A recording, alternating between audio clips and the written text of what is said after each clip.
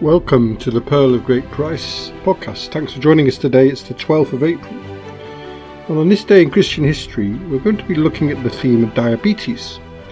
We go back to the year 1927 and we remember the death of the Italian doctor Giuseppi Moscati,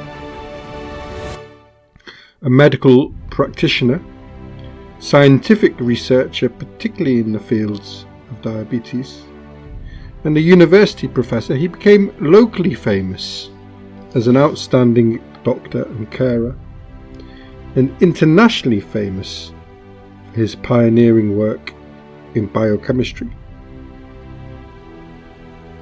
As a consequence of his mother's death after suffering from diabetes, he became one of the first doctors to experiment with insulin in his treatment of the disease. Pope John Paul II declared him to be a saint in 1987, the first modern doctor to be declared a saint. He is also considered to be a pioneer of modern endocrinology, the branch of medicine that looks at disease related to hormones. And in 1923 he established an association with the first foreign business companies that had started experimental production of insulin. Giuseppe Moscati was born in Benevento in 1880 in southern Italy. A marble statue has since been erected in Benevento's cathedral.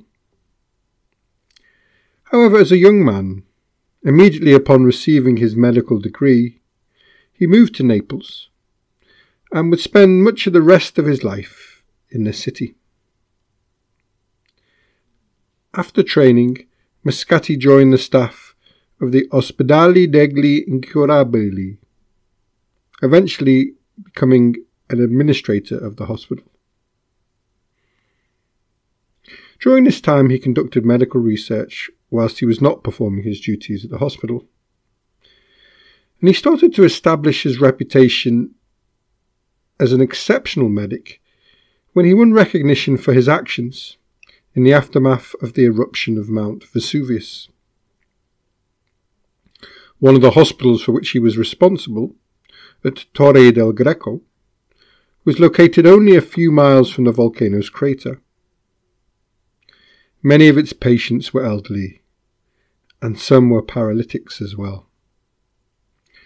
Dr. Moscati oversaw the evacuation of the building, getting them all out just before the roof collapsed due to ash.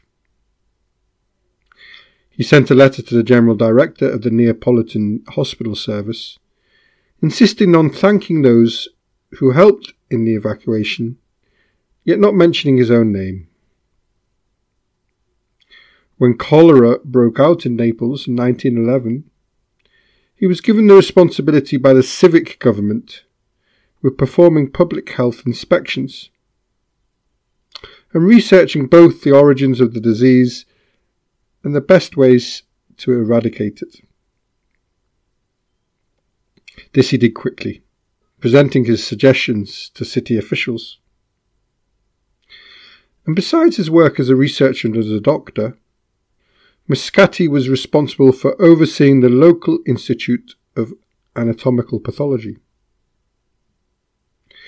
In the Institute's autopsy room, he placed a crucifix inscribed with chapter 13, verse 14 of the book of Hosea. Ira mors tua, O mors, O death, I will be thy death. Dr. Moscati's faith underpinned his professional career in a crucial way.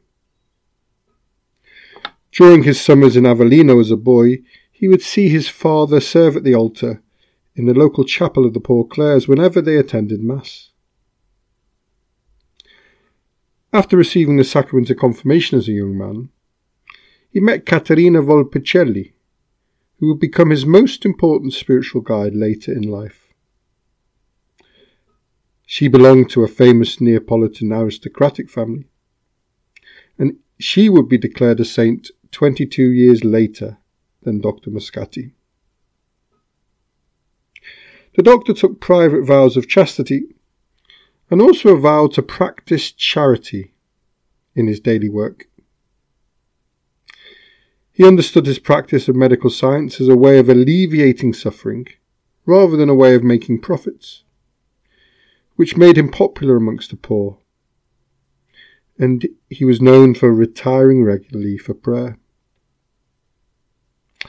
He attended daily mass and would sometimes use a patient's faith as well as the sacraments in his treatments. This now would be considered a sophisticated and holistic approach to healing in some quarters. However, in mainstream professional medicine, in more multicultural and secular countries, this would often be judged to be invasive and exploitative. Dr. Moscati refused to charge the poor for their treatment, and he was known sometimes to send a patient home with a prescription and a 50 lira note in an envelope. Before his death, his reputation amongst the local people of being a miracle worker was slowly growing. Some suggested that he could accurately diagnose and prescribe any patient merely by hearing a list of their symptoms, and that he was responsible for many improbable or even in some cases impossible cures. His method of diagnosis, his intuitive method of diagnosis, has echoes of an interesting mystical phenomenon in some of the desert fathers of the early church. This has been described as cardionosis, knowledge of the heart, and seems to be a profound ability to understand what was often hidden through a special ability to listen and to be present to someone else. Reports of his good works continued well after his death, with further reports that he had interceded in impossible cases. He was canonized on the 25th of October 1987 by Pope John Paul II. His canonization miracle involved the case of a young iron worker dying of leukemia. The young man's mother dreamt of a doctor wearing a white coat, whom she identified as Moscati when she was shown a photograph. Not long after this, her son went into remission and returned to work.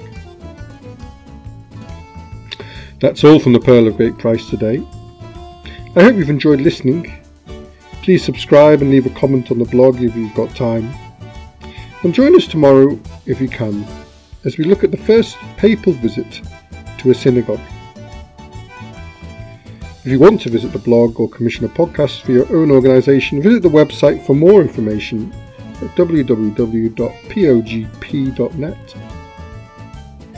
And if you'd like to respond directly, then email the show on pogppod@gmail.com. Have a lovely day wherever you are, and thanks for listening.